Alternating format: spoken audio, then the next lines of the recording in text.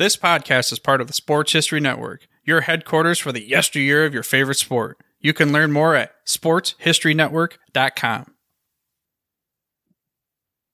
Hello, old sports, and welcome to a very special episode of the Hello, Old Sports podcast on the Sports History Network. I am flying solo today.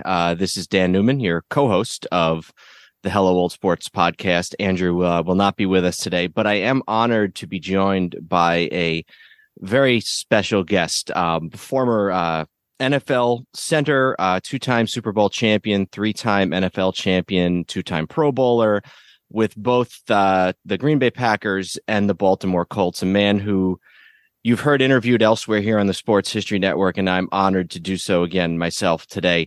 Mr. Bill Curry, thank you so much for joining me today, and look forward to speaking with you. Thank you, sir. Well, thank you, Dan. I look forward to it, too. So we won't, for those listeners who may not be aware, most of you probably know who Bill Curry is, but for those who may not be, he played center for the Green Bay Packers for the first 2 years of his NFL career, including in the very first Super Bowl, and then moved on to the Baltimore Colts, where he was part of some other legendary teams, legendary players, Johnny Unitas, Don Shula, Super Bowl III, you name it. And we'll get into all of that. But Mr. Curry, I think sort of the first question I wanted to ask is the story of your being drafted by the Green Bay Packers is one that's well known. What was it like to be drafted in the NFL in those days in 1965? Because these days it's a 3-day extravaganza. It's on ESPN. It's, you know, the players are there. Can you kind of contrast that a little bit with 1965? Yeah, I can contrast it. First of all, call me Bill. I'm not Mr. Curry. All right. Second, I did not know a draft was being held. That's how much publicity the NFL got in those days. And it wasn't 1965, it was 1963. It's very confusing for everybody, but I had been redshirted. And in those days, if you were drafted as a redshirt, it was in your fourth year, but you were technically a junior and the term was future. So Okay. I was drafted as a future. I had another year to play at Georgia Tech. And virtually nobody came out early in those days. It just wasn't done. There were a couple of exceptions, but not many. So the way I found out, this is the truth. My phone rang early on a Sunday morning, and it was my brother-in-law who always loves to mess with me. And I pick up the phone. Now, I'm a junior at Georgia Tech.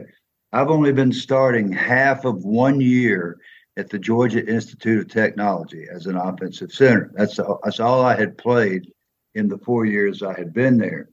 And he says to me, "Good morning, Green Bay Packer." So I hung up on him. I mean, he's always messing with me. Ronnie Newton's his name. Great guy.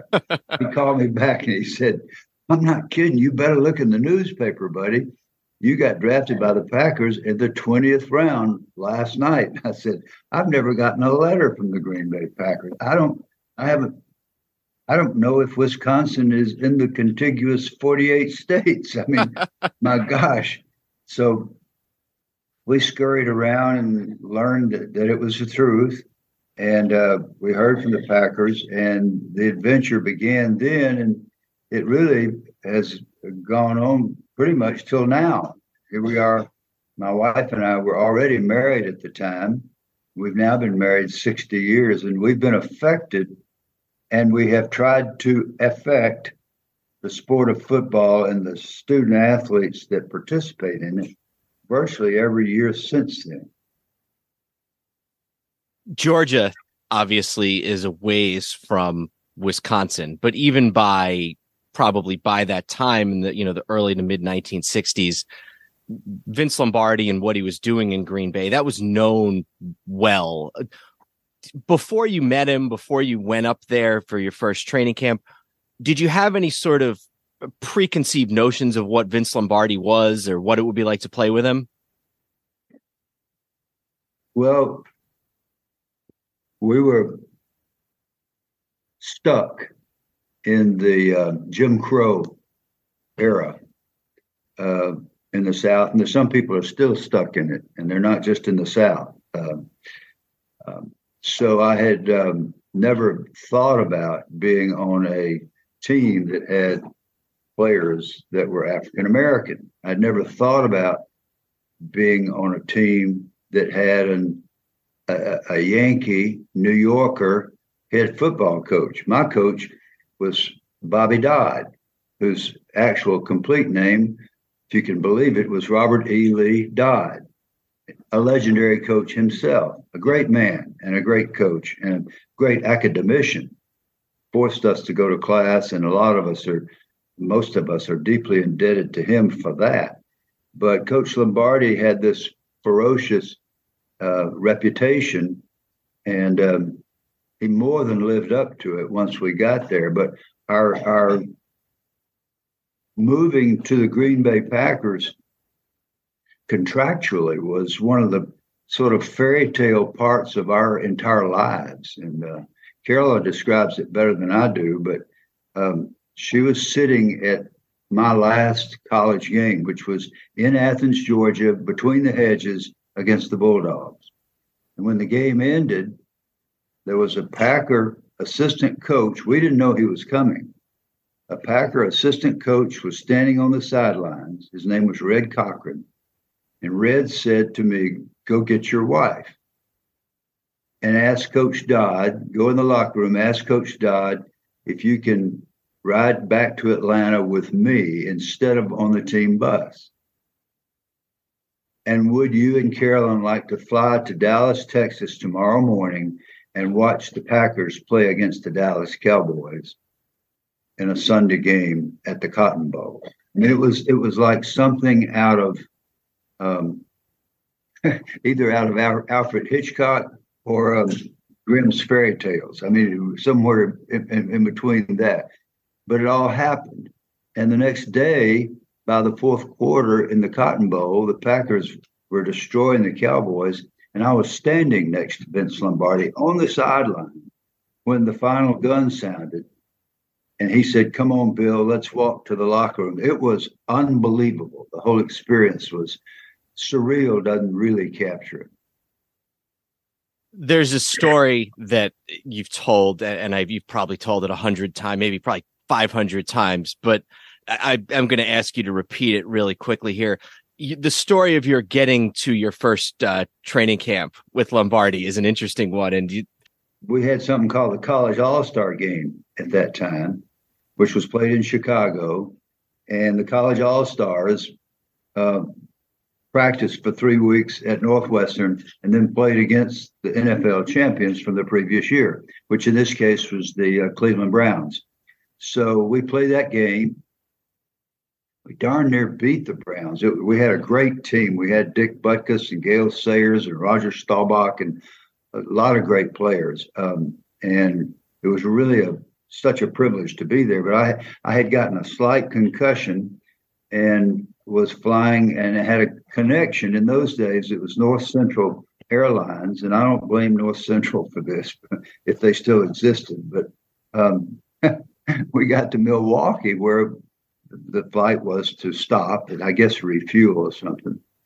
And the folks came on and said, "Mr. Curry, we're sorry, but your seat has been sold for the connection to Green Bay." And I said, "Excuse me, you don't understand. I'm reporting to Vince Lombardi's training camp, and this is the only way I've got to get there. And I don't know what they would do to me I can't be late." So they escorted me into the little, what was then a small airport in Milwaukee. And I asked to see the president of North Central Airlines, and they chuckled and went and got the manager, whoever it was, behind the desk. And he walks up, and I was just desperate. I don't normally do stuff like this, but I looked and carefully wrote down his name, rank, and serial number. And I said, "Sir, I am supposed to report to Vince Lombardi's training camp at 4:00 today. I am not going to be there only because of you and your airline." And his face drained. He went pale. And I swear He said he started calling people. They got my bag off the big plane. They chartered a single-engine plane, flew me to Manitowoc, where I was escorted by a North Central band and walked in 15 minutes early to Vince Lombardi's training camp. Utterly terrified, slightly concussed, but it was one of the most. Indescribable. I really can't capture it in words. So, and just to digress here for a second, and I'll mention this again when we wrap up, but in preparation, I've read Bill's book, 10 Men You Meet in the Huddle, Lessons from a Football Life, which was published about 15 years ago. And so some of the stories that I'm drawing on are taken from the book. So I strongly recommend to you all to check it out. I want to just ask you about a few of the folks that were a part of that team when you got there in 1965. And you devote a whole chapter of your book to Willie Davis, and sort of maybe hearkening back to something that you mentioned a few weeks ago. Willie Davis, one of the first great black stars of the Green Bay Packers, defensive end in the Hall of Fame. Tell us a little bit about how that relationship with Willie Davis developed and why he was one of the 10 men in your career that you chose to write about when, all those years later. Well, I had several obvious issues in reporting to the Green Bay Packers. Number one, no matter how you cut it, whether I was a future or whatever, I was still a 20th round draft choice. And people to this day remind me of that. It doesn't matter at all what round you're drafted. It matters, did you make the team? That's what matters. Mm-hmm. And so that was my objective, obviously. I didn't care where I was drafted, but that wasn't my biggest problem. Then there was the matter of Lombardi, who was just he talked like this here. He was from the Bronx or somewhere up there, and he was a Yankee, and we weren't supposed to like Yankees, and we weren't supposed to like anybody. But I certainly was put off by his manner and his brusqueness and his toughness. But he was not my biggest problem. My biggest problem is that I had never been in a huddle with an African American person. The laws in our state didn't allow us to play with the great African-American people that were all around us. We didn't see each other. It's one of the great crimes that has ever been perpetrated.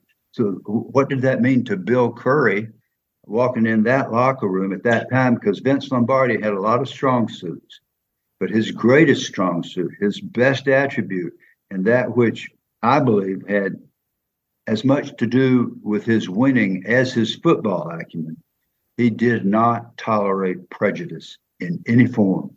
None.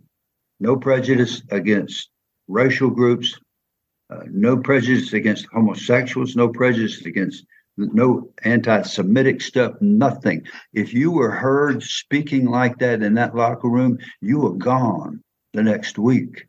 And it was clear.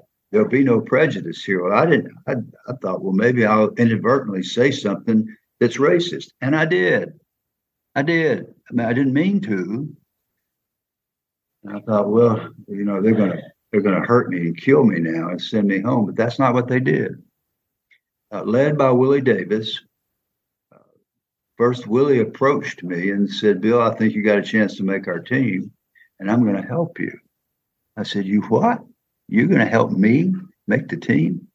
He said, yeah.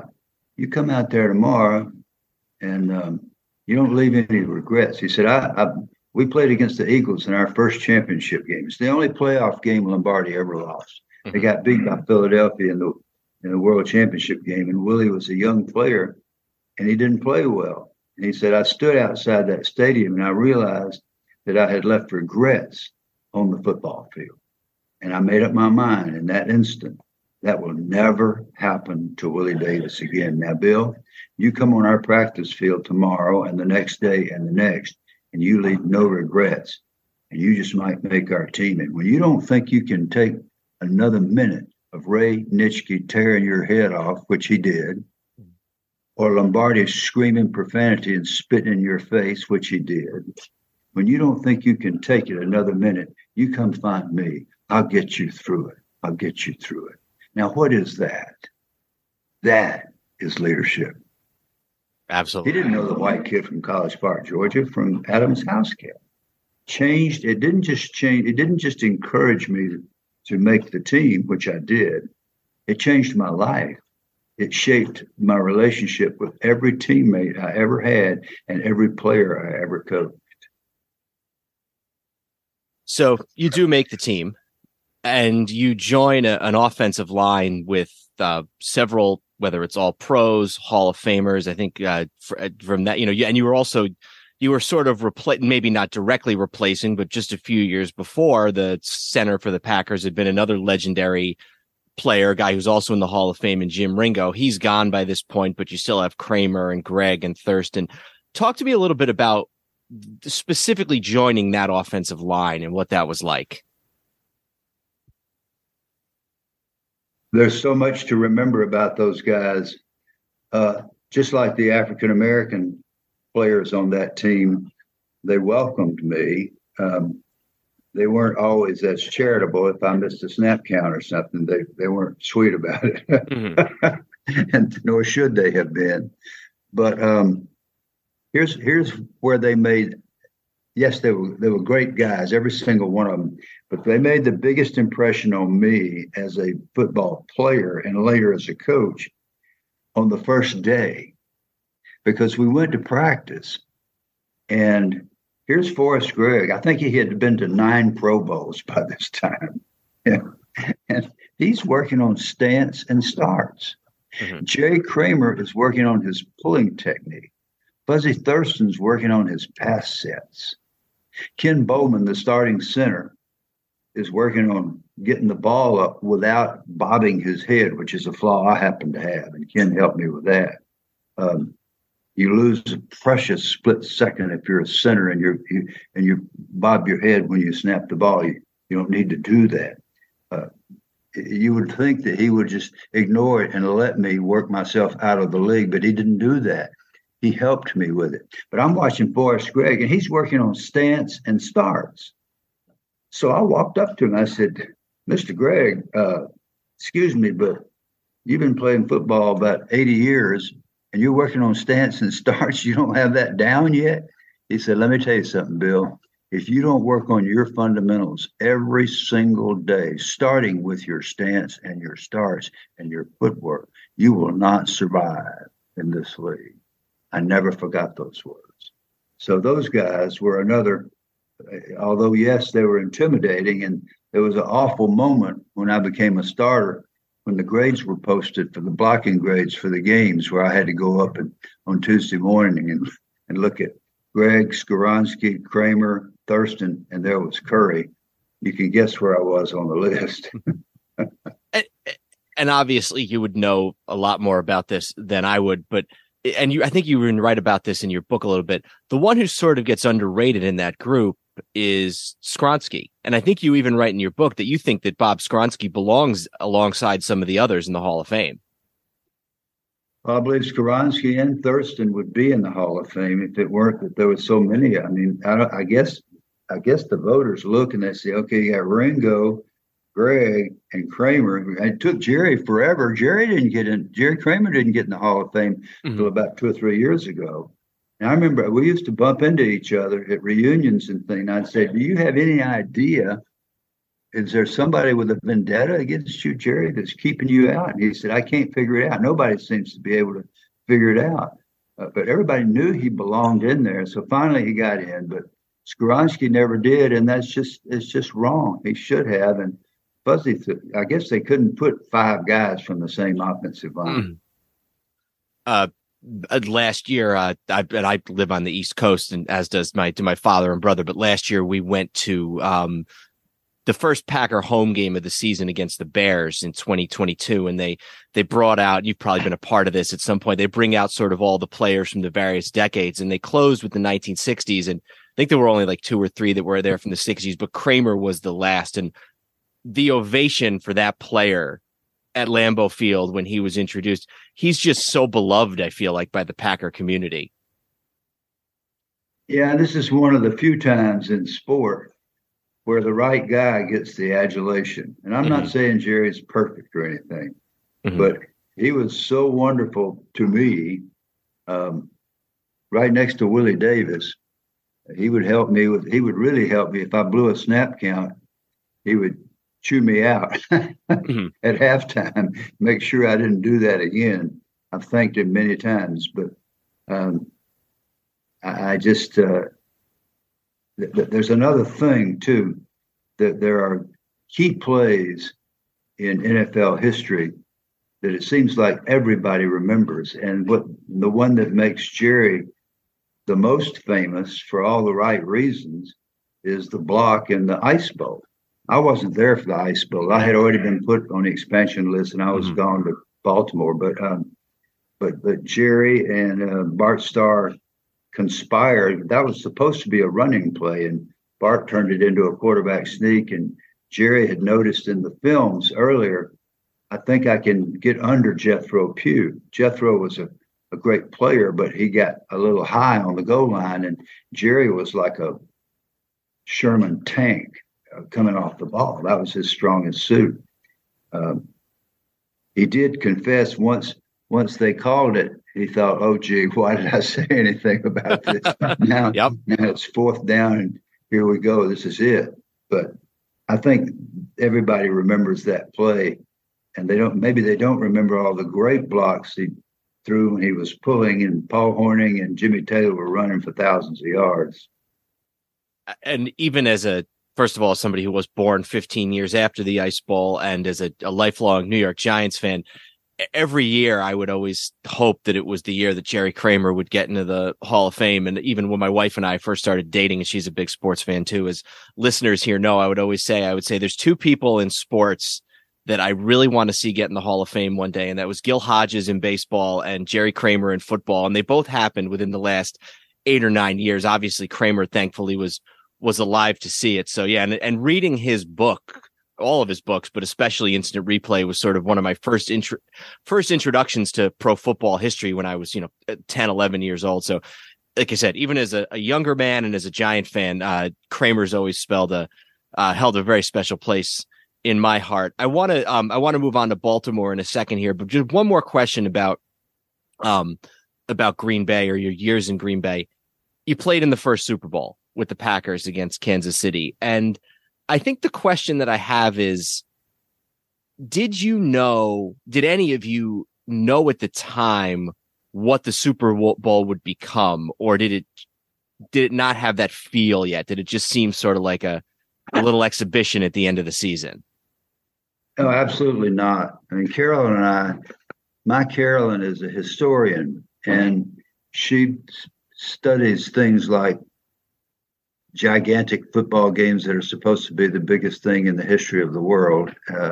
And she knows what really is important, since she's also an educator.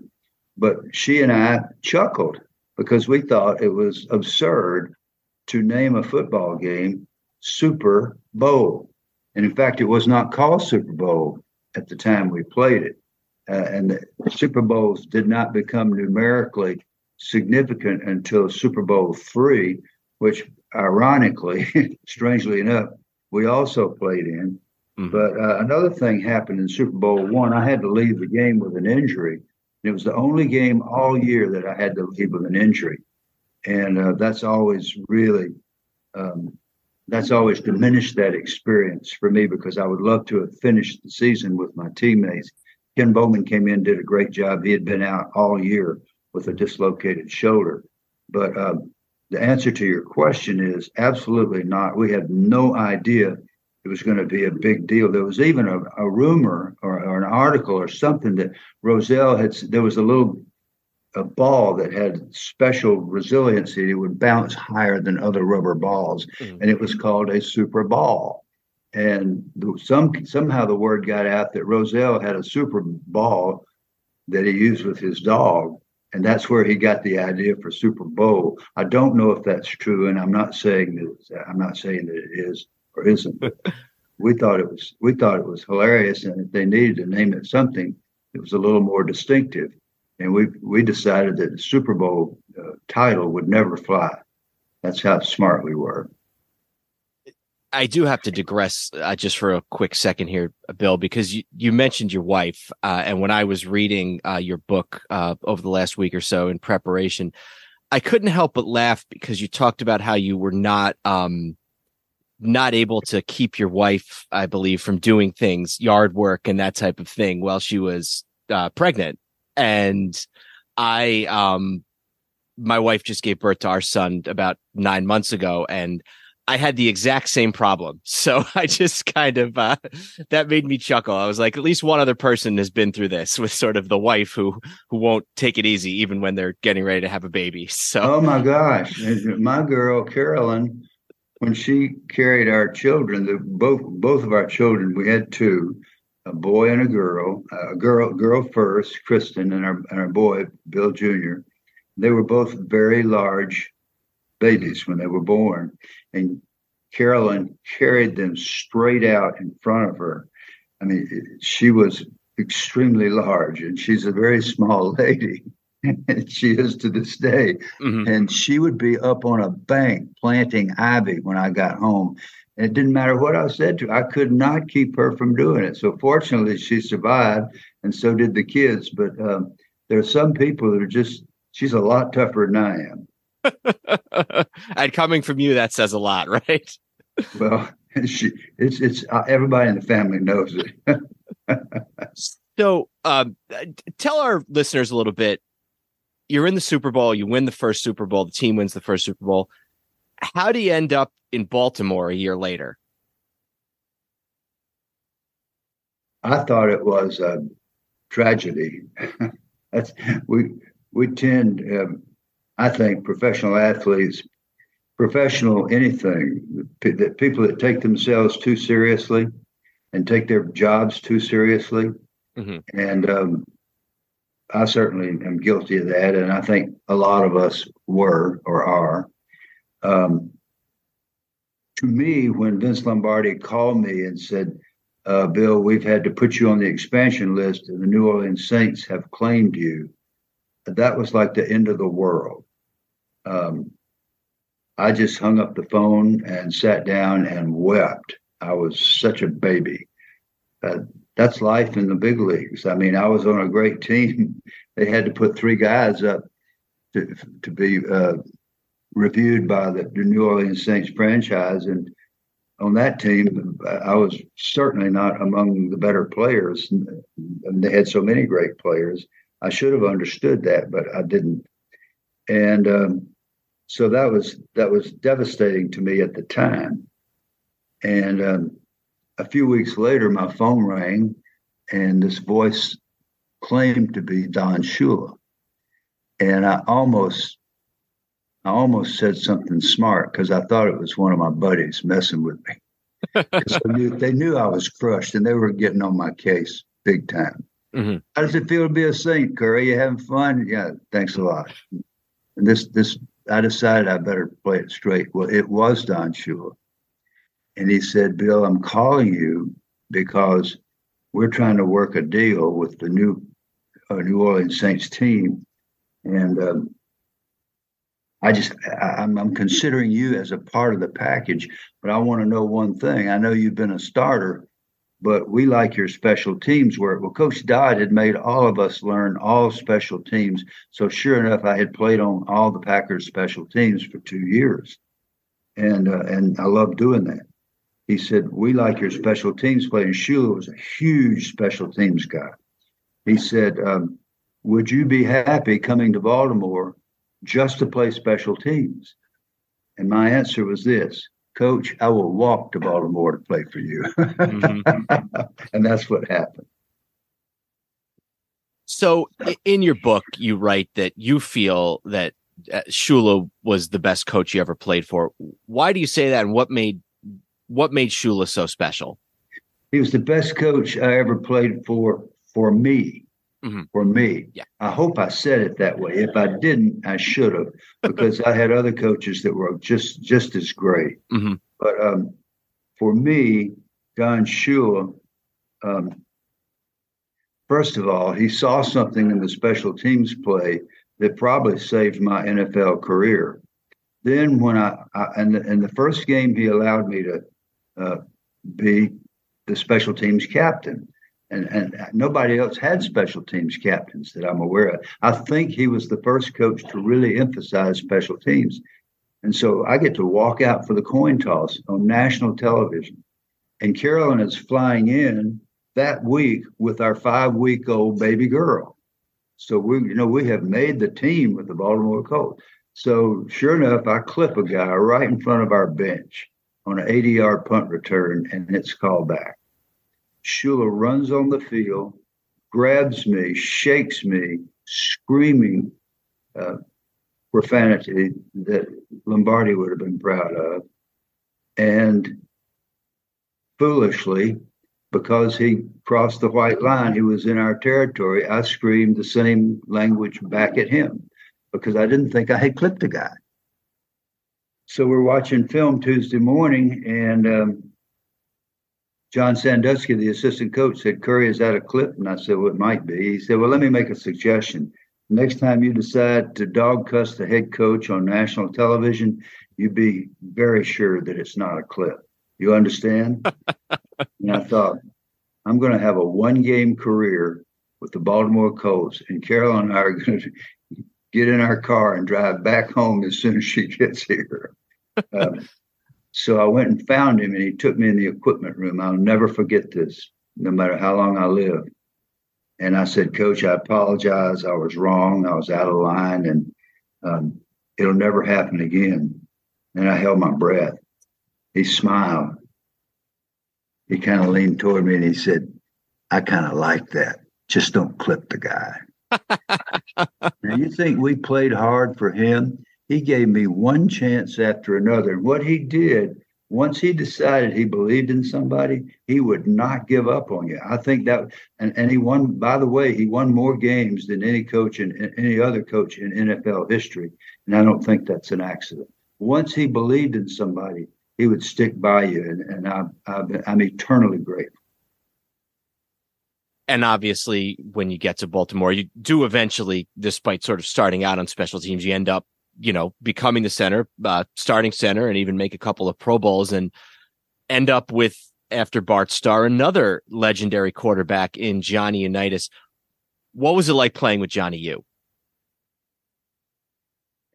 Well, with either one of those guys, it was like stepping in the huddle with Mount Rushmore.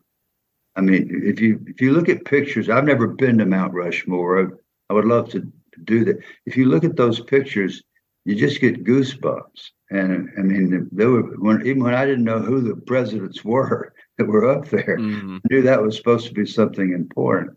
And I felt that way about these two quarterbacks, and so did everybody else in the world, even opponents.